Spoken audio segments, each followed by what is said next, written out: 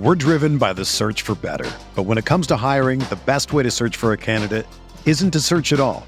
Don't search, match with Indeed.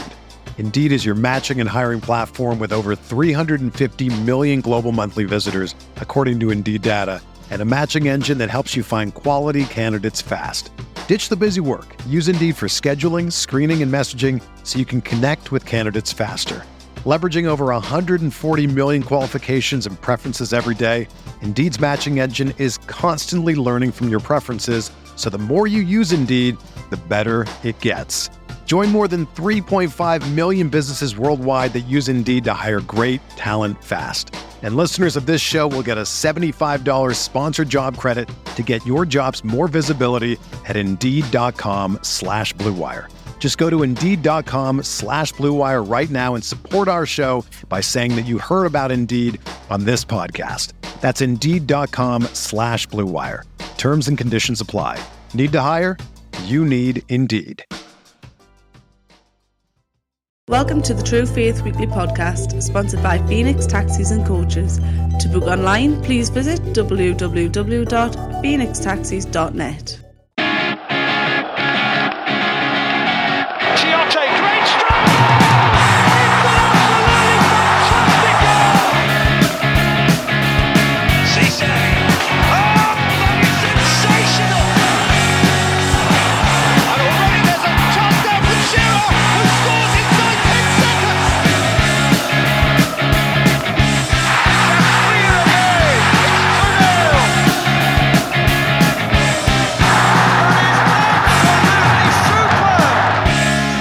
Hello and welcome to a special True Faith Weekly Podcast edition, joined by True Faith editor Mick Martin, live from Gateshead, and we're very fortunate to be joined by Tony Higgins, live from Spain, to talk to us today about his book, Homage to Murcia, which is out now on the Amazon store, and which I know me and Mick have read and I thoroughly enjoyed it.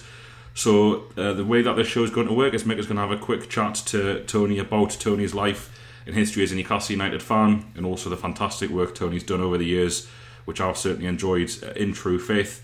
And then we'll have a little bit chat about Tony's book and the process behind writing it and some of the stories he tells in it. So, Michael, I'll let you take things away. Hi, Tony.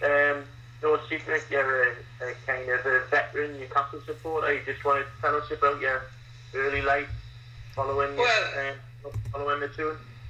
Yeah, to be honest, I never really started to follow football until I was a bit older, really, when I got into my mid-teenage years, especially in Newcastle. In fact, you know, I'm not scared to admit that when I was younger, being from Jarrow, which is quite a mixed area between Newcastle and Sunderland fans, although it's predominantly a Newcastle area. I even went to a few Sunderland games as a kid, you know.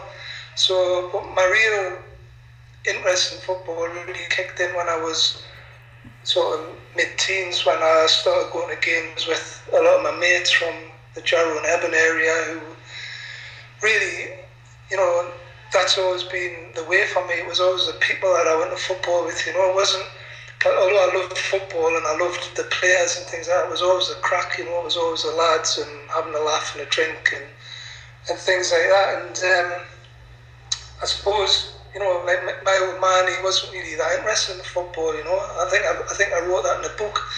I mean, my dad's only real interest in football was doing the football pools and trying to win a way out of shipyard drudgery, really, you know. That was his interest in football. So I never really got any big steers as a kid, you know, to say you should go there, you should go here. So, I mean, that's basically how my football following started, to be honest.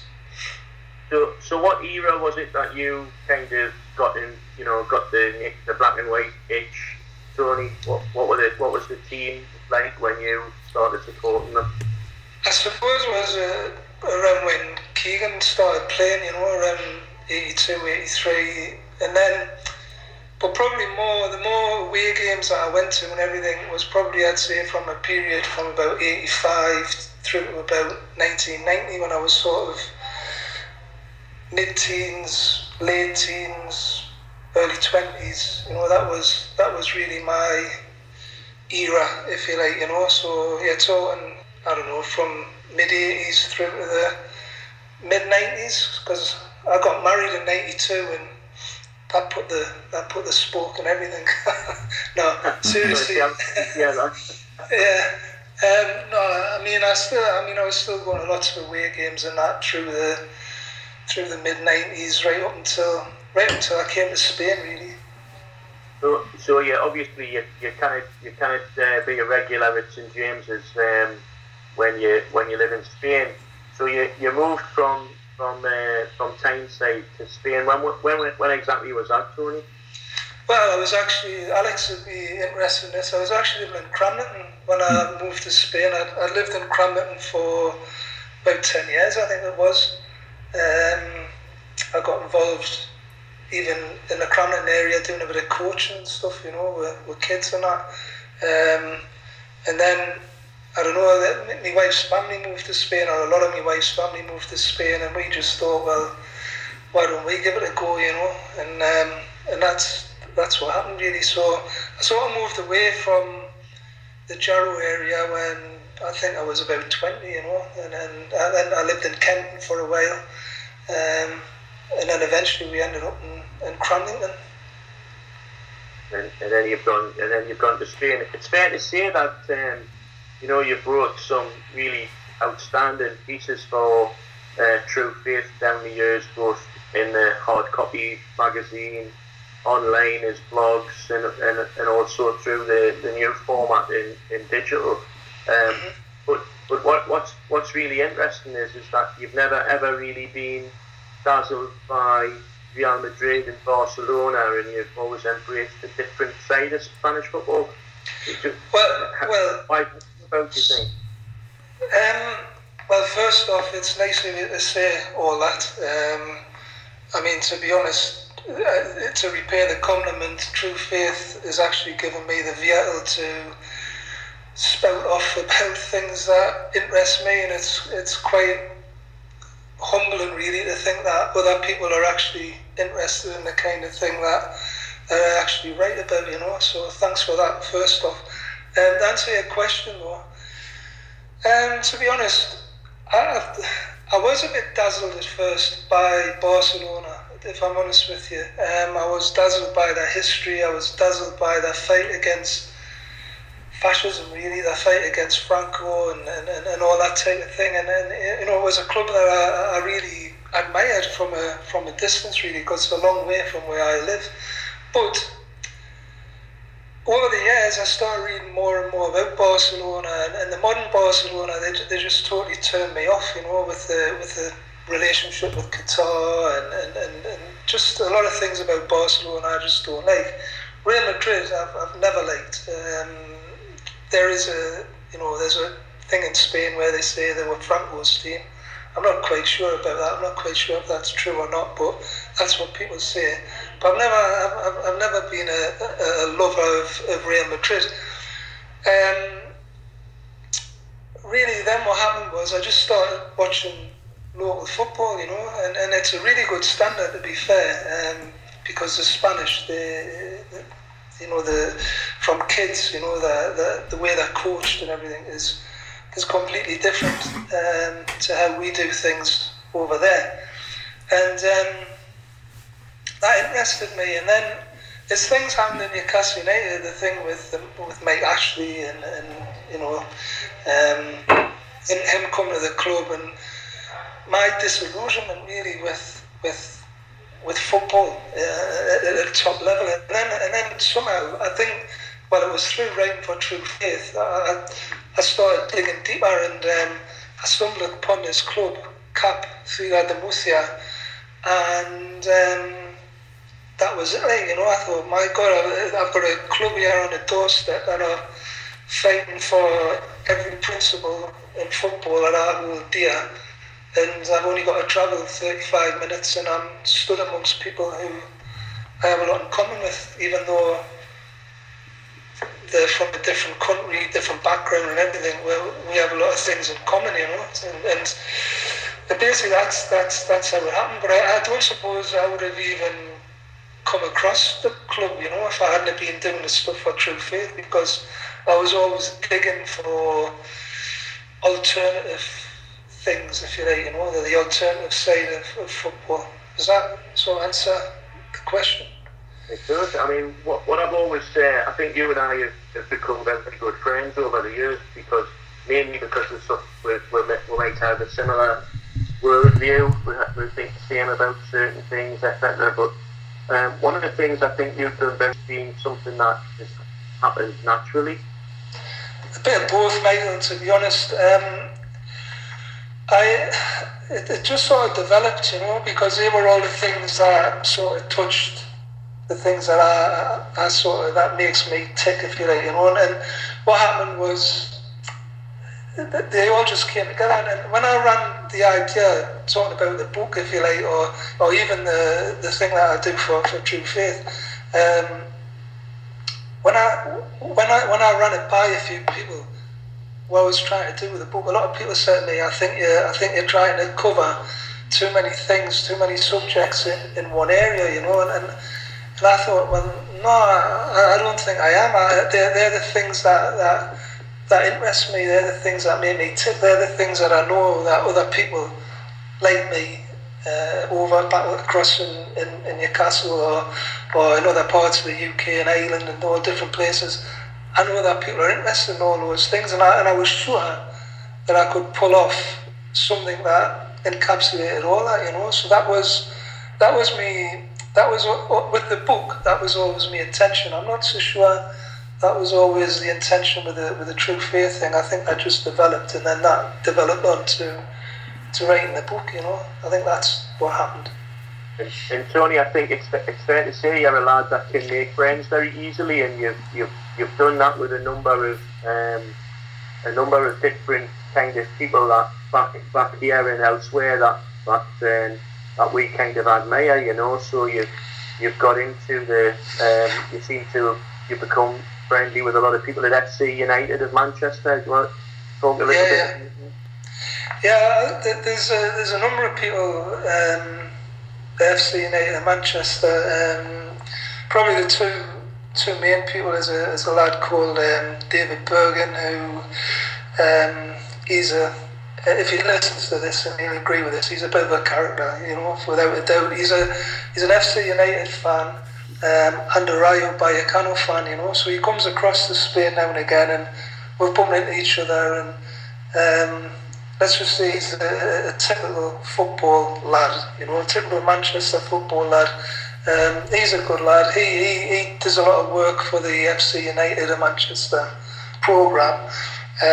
He was editing it for a while. I don't know if he's still doing that. And there's another guy called Lance who comes across the booth here quite often, and you know, he's quite instrumental in what goes on at FC United in Manchester.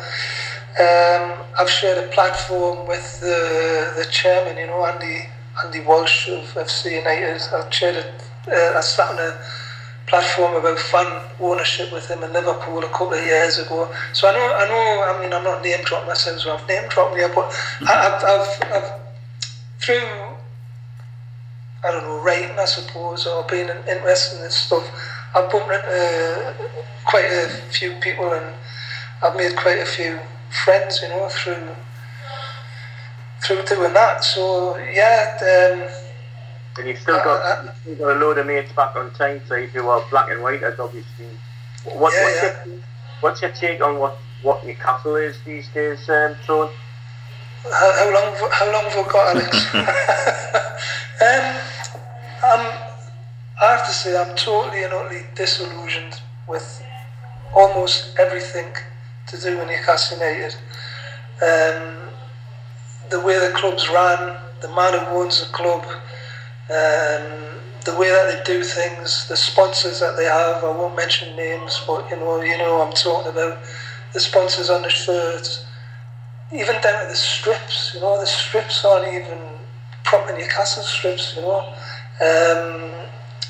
And to be honest, without being disrespectful to people, but I have to say, you've asked the question, even some of the people who go to Newcastle United now, you know, I just have nothing in common with some of the people who go there, you know. And I know as you get older, you get a bit nostalgic, and maybe you see things through rose-tinted glasses and you think that things were better than they maybe were. You know, I know all that, but when I went to football, or when I was following Newcastle as a younger person, we had something, you know, I know people from Durham, from Northumberland, from both sides of the river, from North Shields, from, do you know what I mean? We had something, we'd meet, we'd have a drink, we'd have a laugh. It was all, I don't know, and now you go there and it's I don't know, it's just, for me, it's just lost everything that it ever meant, really, and that's very sad. Why do you think that's happened, Tony? Well, I think part of it, and not all of it, is down to Mike Ashley, obviously. I think part of it is just modern life. That's the way that people do things nowadays. You know, there's it's like an era between people now and people from when we were like kids, you know. So it's totally changed. Just the way that people's attitudes and things.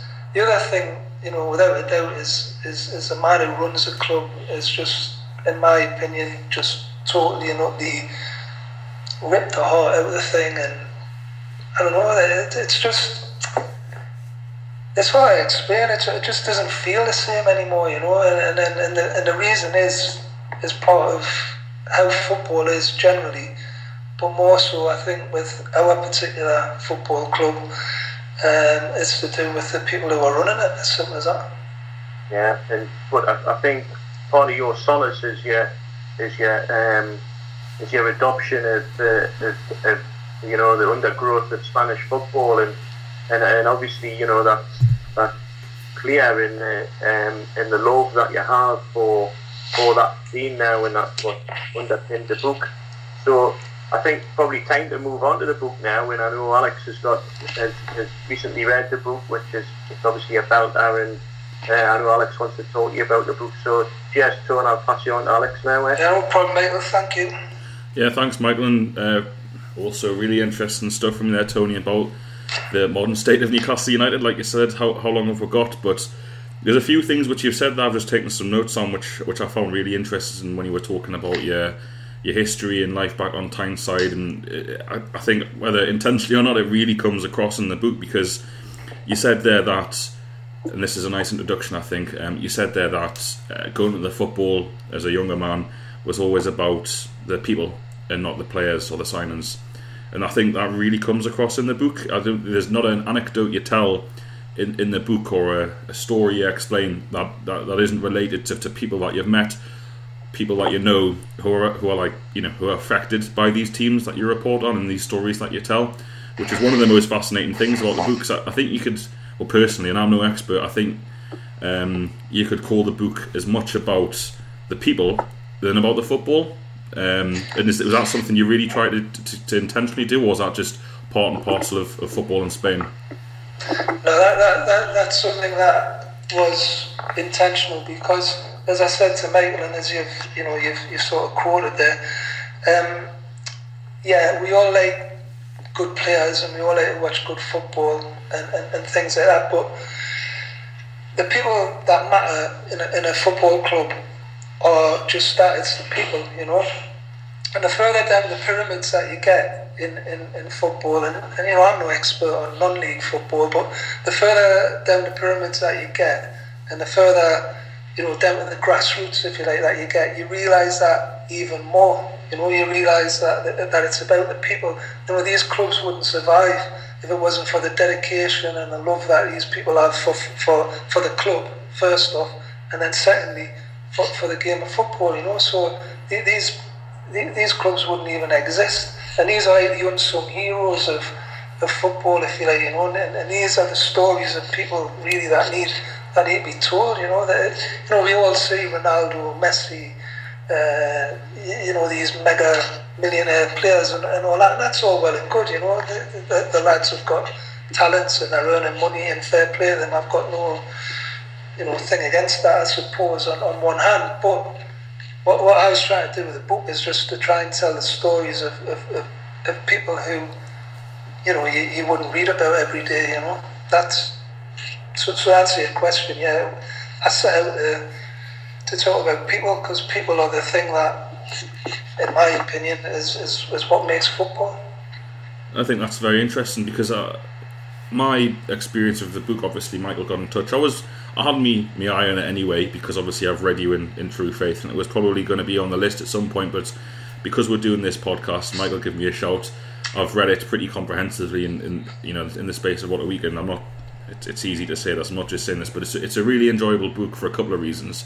Number one, it's an education. It was an education for me, because understanding the Spanish football system, like you say, it's not the easiest, most straightforward set of football structure, is it, in Europe? I mean, why don't you start? There's nothing straightforward here, mate, not just football. But anyway, you're right, yeah. Why don't you start off by telling those listeners a little bit about the club? And I'm not going to crucify its name.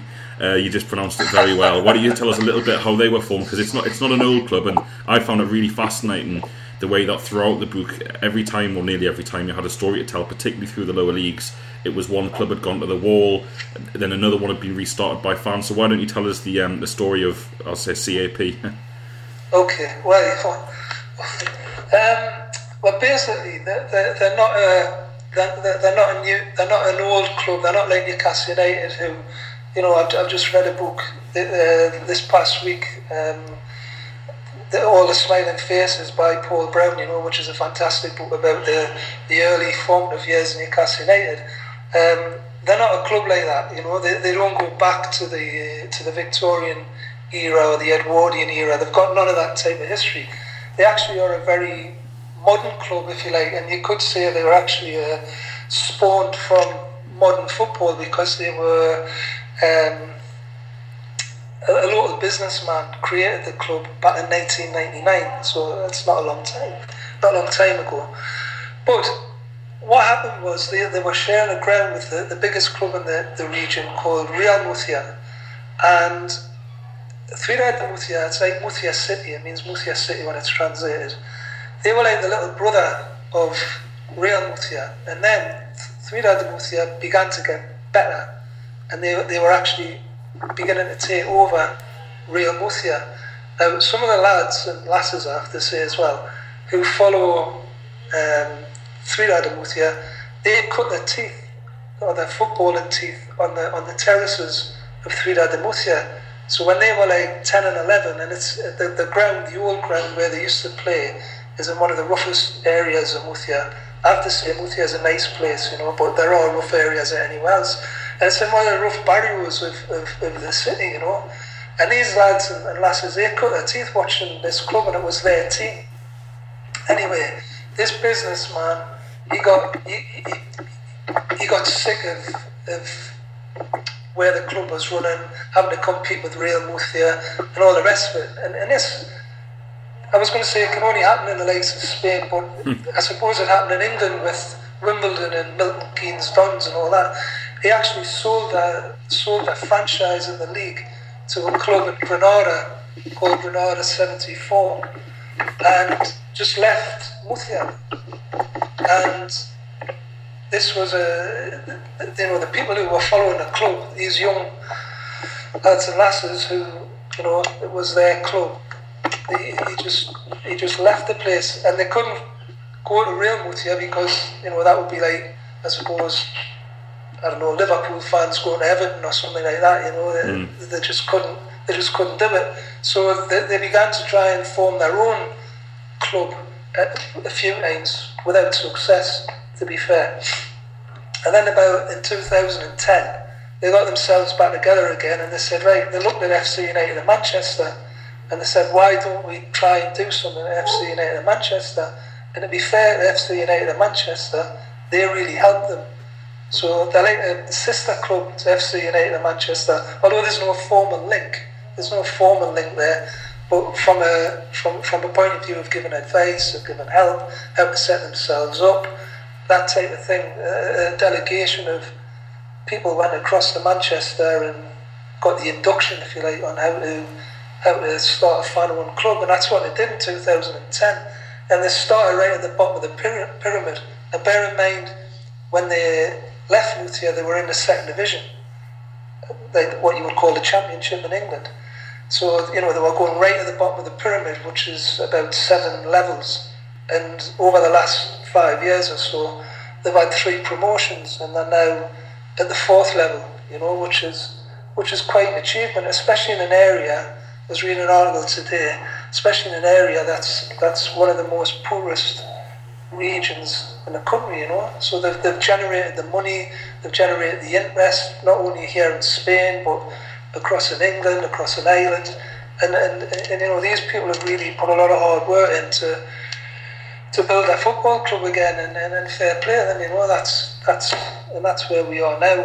We're in the 4th division, if you like.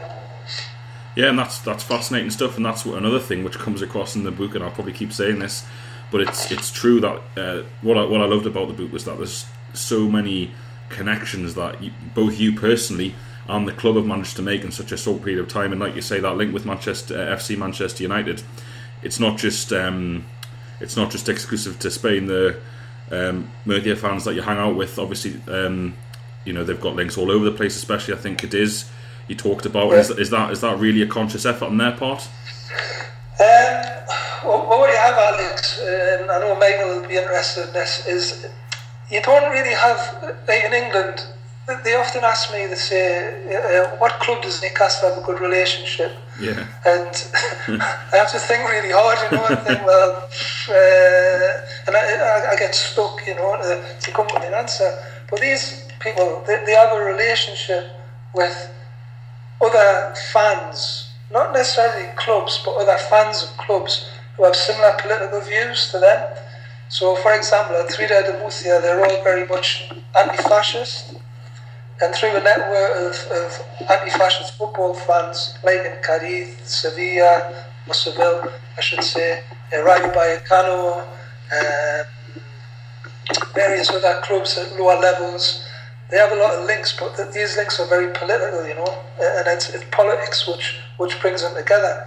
On the other hand, they obviously have a very stormy relationship with clubs that have followers who, let's say, are on the right side of the political spectrum.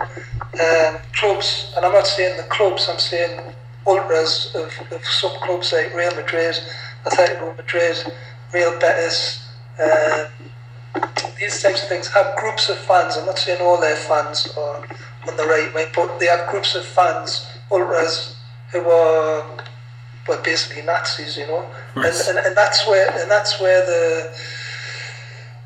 the divide is in Spanish football. It isn't between, because you're from Murcia and you're from Alicante, or you're from Granada and you're from Cadiz. It's not really. It is a little bit like that, but not too much. If you're from Cadiz and you're anti-fascist, and you're from Murcia and you're anti-fascist, and you're from Alicante and you're anti-fascist, you're all mates, Yeah.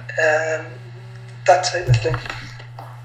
That's how it sort of works. That's how the links are between the fans, but the actual clubs at lower level. I mean, there's about 9 clubs now, I think, in Spain that are fan-owned, and they often have meetings together. I'm talking at well, there's no such thing as boardroom level because they don't have boardrooms. It's a very flat system, but the people who run the clubs, basically, the people who if you want about the board, but they're not really the board, they often meet in various places in Spain to discuss best practice, how they can develop fan-owned football in Spain, and all this type of thing. So there's like 2 levels of fan involvement, if you like. There's the technical things, if you like, how to run a club, and there's the actual politics, or the actual terrace culture, if you want to call it that happens, Yeah, and you mentioned the politics there and how that binds the clubs across Spain, and you could probably spend again a lot longer talking about Spanish politics and the problems that Spain has, but the book is also a bit of a mini education on Spanish history. So I learned, I have to admit, I knew absolutely nothing about the Spanish Civil War or Franco, or even beyond that about separatist organisations. I'm sure that's probably just my ignorance a little bit, but like you say, I didn't know that people in Andalusia were separatists. I had no idea that anywhere outside of Catalonia, really, and I know there was issues with the Basque Country, and you really kind of paint a really good picture about how, I don't want to use the word fractured because it might be a bit strong, I don't know, but certainly there's a lack of unity across Spain, which comes across really well in the book through the story of football.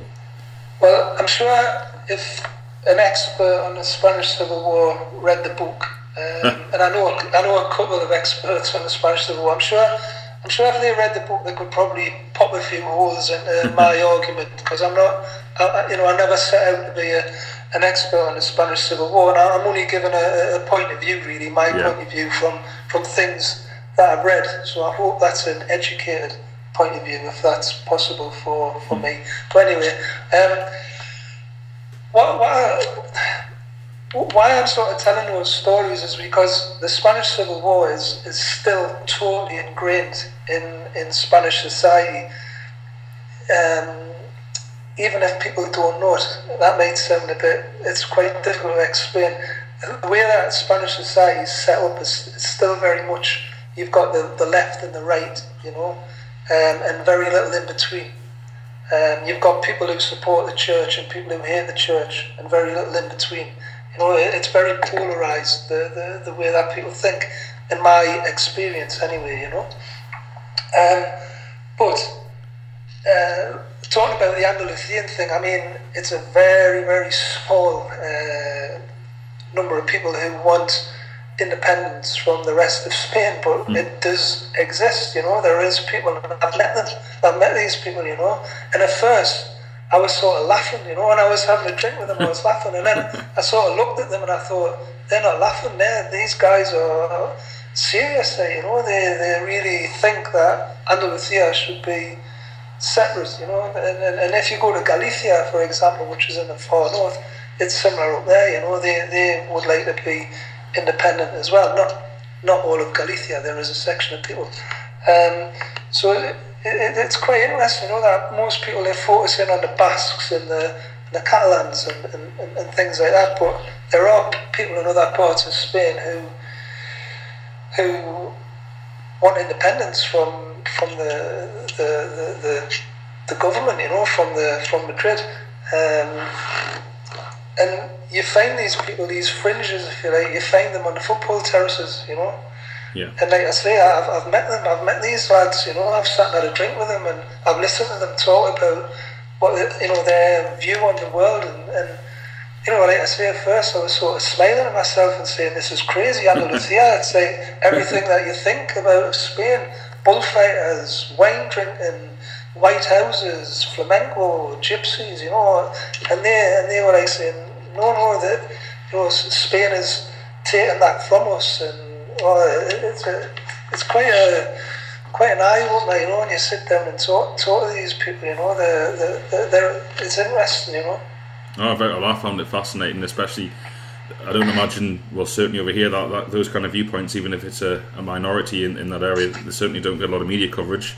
But like you say, football is the kind of the great theme of the book, and the politics and the history is a really nice supplement to it. And you certainly, in this season, which you cover throughout the book, managed to get about Spain quite a bit. And I think you went up to the Basque region itself, didn't you?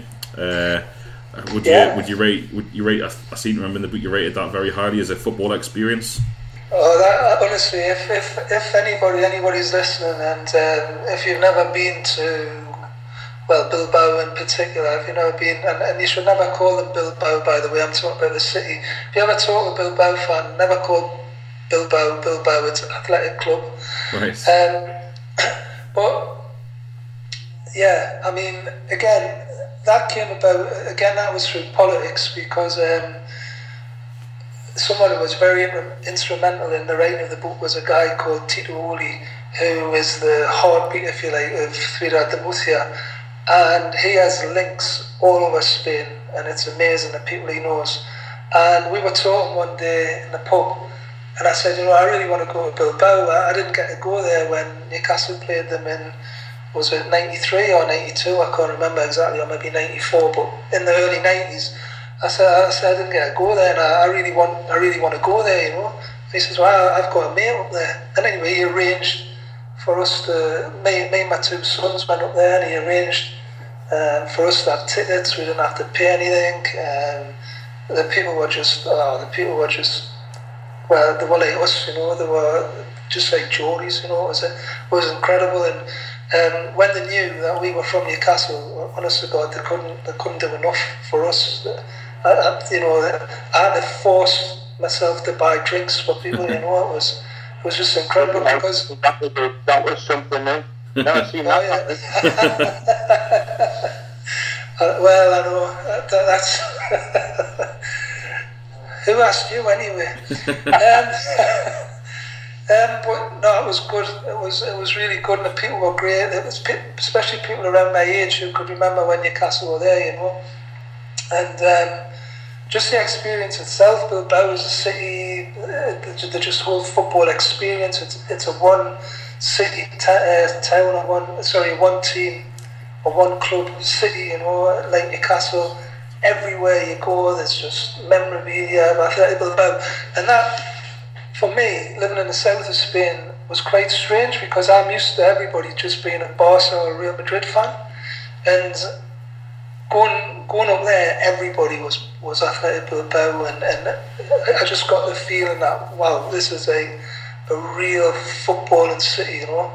And I could say similar for Cádiz, you know. Cádiz is a very similar, although much smaller scale. That's a similar city, way down in the south, you know. And it's, you know, you go to Cádiz and you just feel football everywhere you go. Cádiz shirts, Cádiz memorabilia, you know, very, very similar. Both completely different sides of the country, but very, very similar feel, you know. You just get that football feel, you know. Definitely, and I have a bit of an anecdote about that, which kind of feeds into your points in another way, because in the book you also say that nearly all football fans, or many of them, even if they have a club that they follow like Cádiz there, they still have a preference for one of the big two. And I actually went to Cádiz in 2010 for a weekend. At a friend, Michael Crean, who's a regular podcast contributor and writes a blog on the True Faith site. He's spent a year abroad in Cádiz for university, so I went across in December, and I remember being in a restaurant late on Saturday night, probably up 10 o'clock, or one of the mental kick-off times they have in Spain, and Barcelona were playing Deportivo La Coruña, and Deportivo scored, and the place went nuts. And I was thinking, what on earth is going on here? All these Deportivo fans come across to Cadiz, and Mike just went, oh no, they just hate Barcelona and the Real Madrid fans. And I said to Mike, I thought you said this place is football mad for Cadiz, and he went, oh no, it is. That just everyone has an opinion. It's not like us if we watch Arsenal play Chelsea or Man U play City. I just want someone to get beat. I'm not bothered who. But like you said, like everyone in Spain has a view, either like you said, actually supports them and follows them, and if they don't, it's their second team. Well, probably in a side Cádiz, you've seen that, so you know I can't dispute that. But if you go up to Bilbao, for example, if Real Madrid were playing Barcelona, then everyone, or almost everyone, in Bilbao would be shouting for Barcelona, not because they have a particular love of Barcelona or they're their second club or anything like that. It's because they absolutely hate Real Madrid. Yeah. But if you go to Bilbao, it's like Newcastle, you know, you're going to find a Man United fan or maybe even a Chelsea fan nowadays on Tyneside or in Newcastle. But if you go to Bilbao, everyone, bar a few people, are athletic, and they won't have a second club. Or if they have a second club, it might be an English club, or a lot of them tend to like Celtic for some reason. You know, they have this link with Celtic. That's what you'd find in Bilbao. It's a different. I mean, the Basques, they are very different, you know, and really, really, I suppose the word is nationalistic. You know, they're very. They just feel Bilbao, you know, the Basque country, and that's, you know, and it comes over. You can't help but feel it when you're there, you know. It's very similar in Newcastle, you know. You have the river, you have the shipbuilding, you have the heavy industry that was there in the past.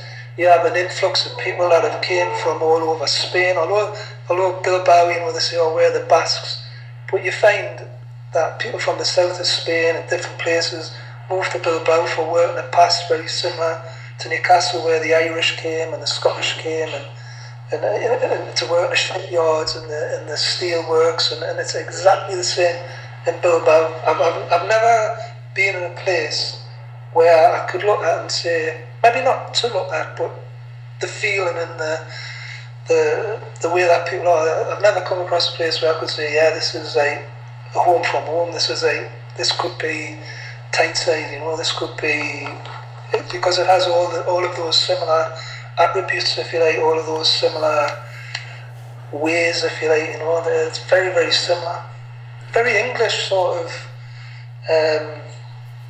attitude as well, you know, towards football, the way that football is played, and obviously they've had the people in the past like Fred Penton and people like that, who were very famous managers of the club, who were English through and through, you know, and the guy with the bowler hat, and that he's very famous for that. They used to they get the players to stand on his bowler hat after they won a match, and all these silly little things. But you know, it's just a football city, you know.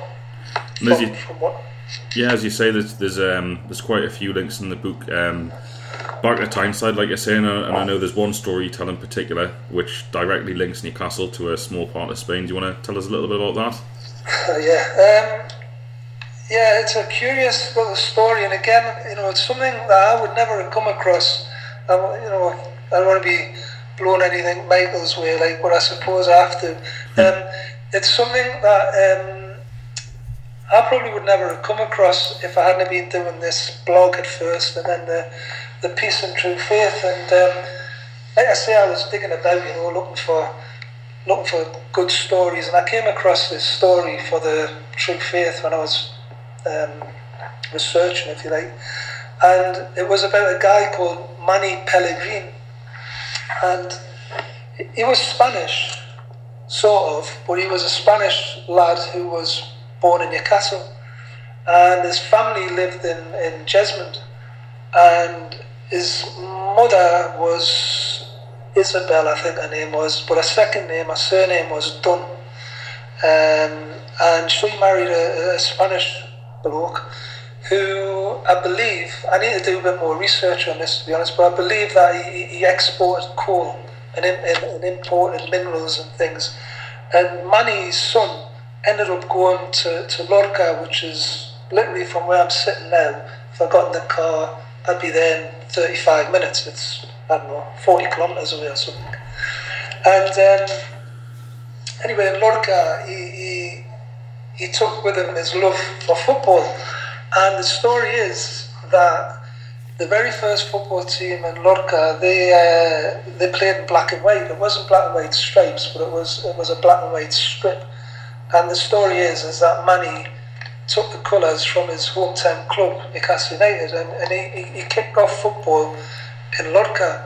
And it's the sort of Geordie link, if you like, to Murcia and to football in this area. And there's lots of similar stories like that just here in Murcia. And when the British bought the railways, like they did all over Spain, they brought the railways to Murcia and in places like Aguilas and Lorca, which are very close to each other.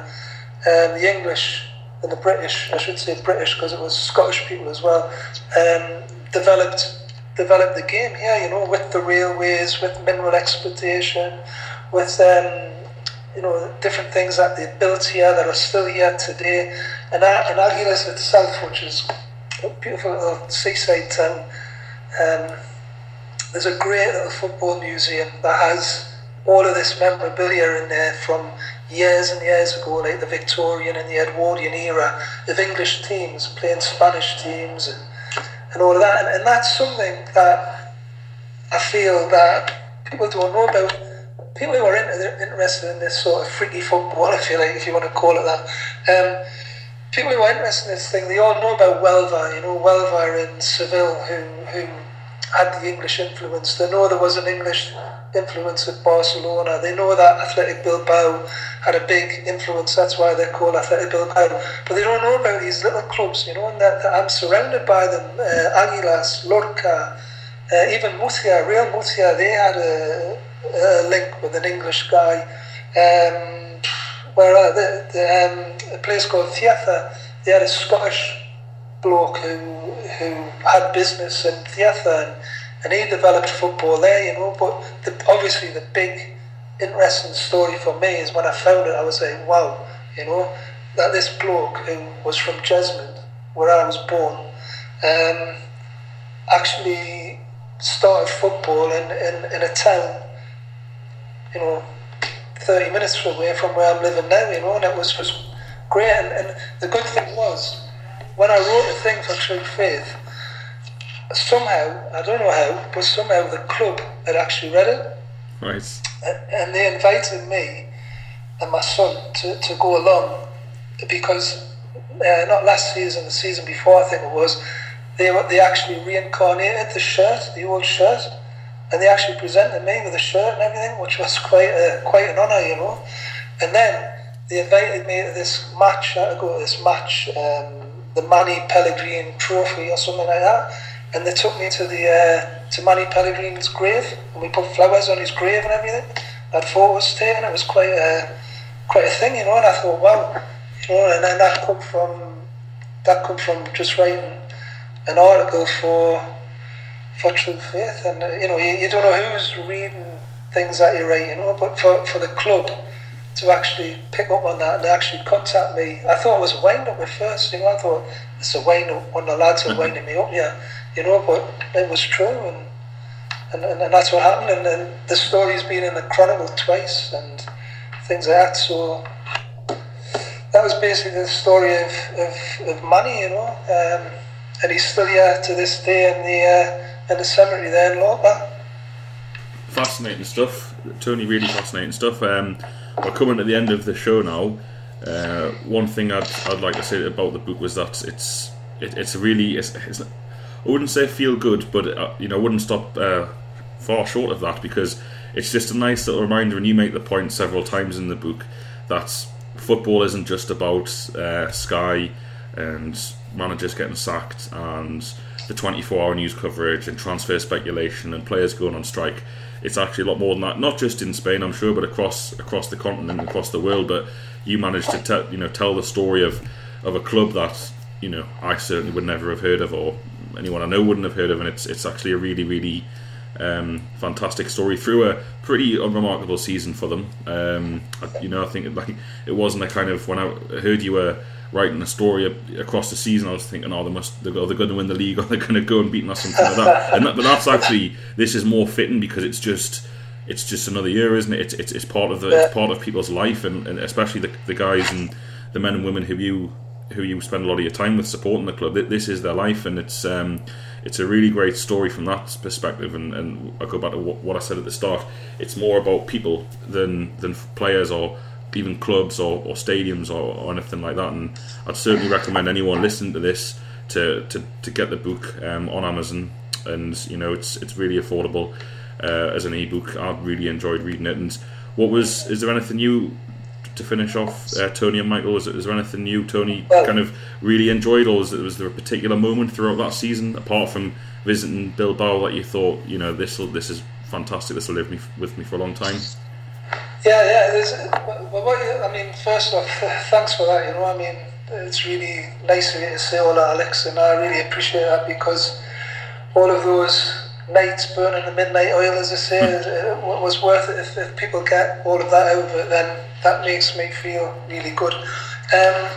But the other thing is, the unremarkable season that you were talking about, at first I was like thinking, I hope they go up, I hope they get promotion, please let them get promotion, let there be a party at the end.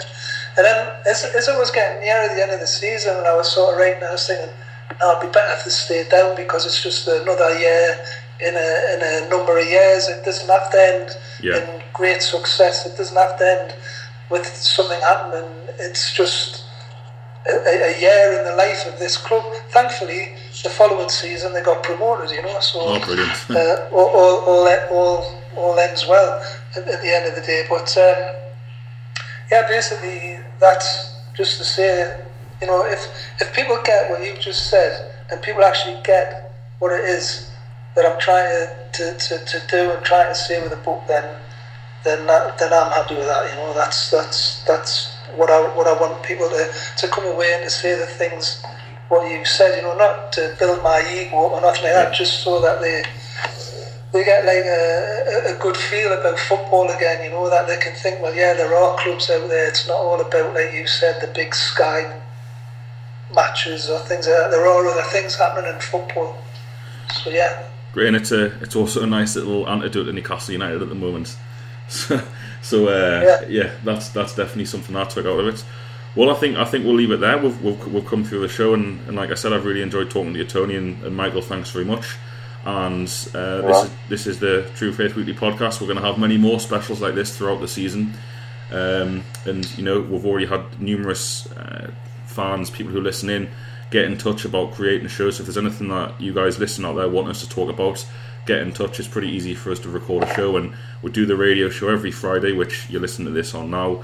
And get in touch if you'd like to have a star in row. We're looking to get as many Newcastle United fans involved in this as we can to get as many viewpoints across as possible. So it just remains for me to say thanks very much, lads, for your time, and thank you, Alex. We'll speak to you soon. Cheers.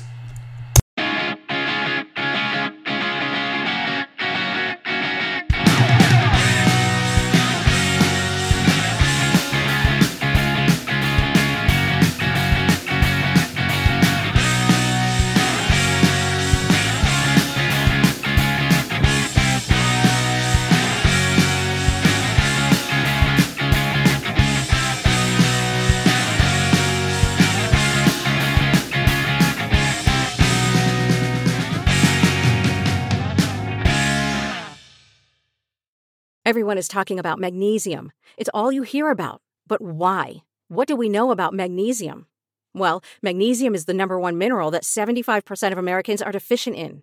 If you are a woman over 35, magnesium will help you rediscover balance, energy, and vitality. Magnesium supports more than 300 enzymatic reactions in your body, including those involved in hormonal balance.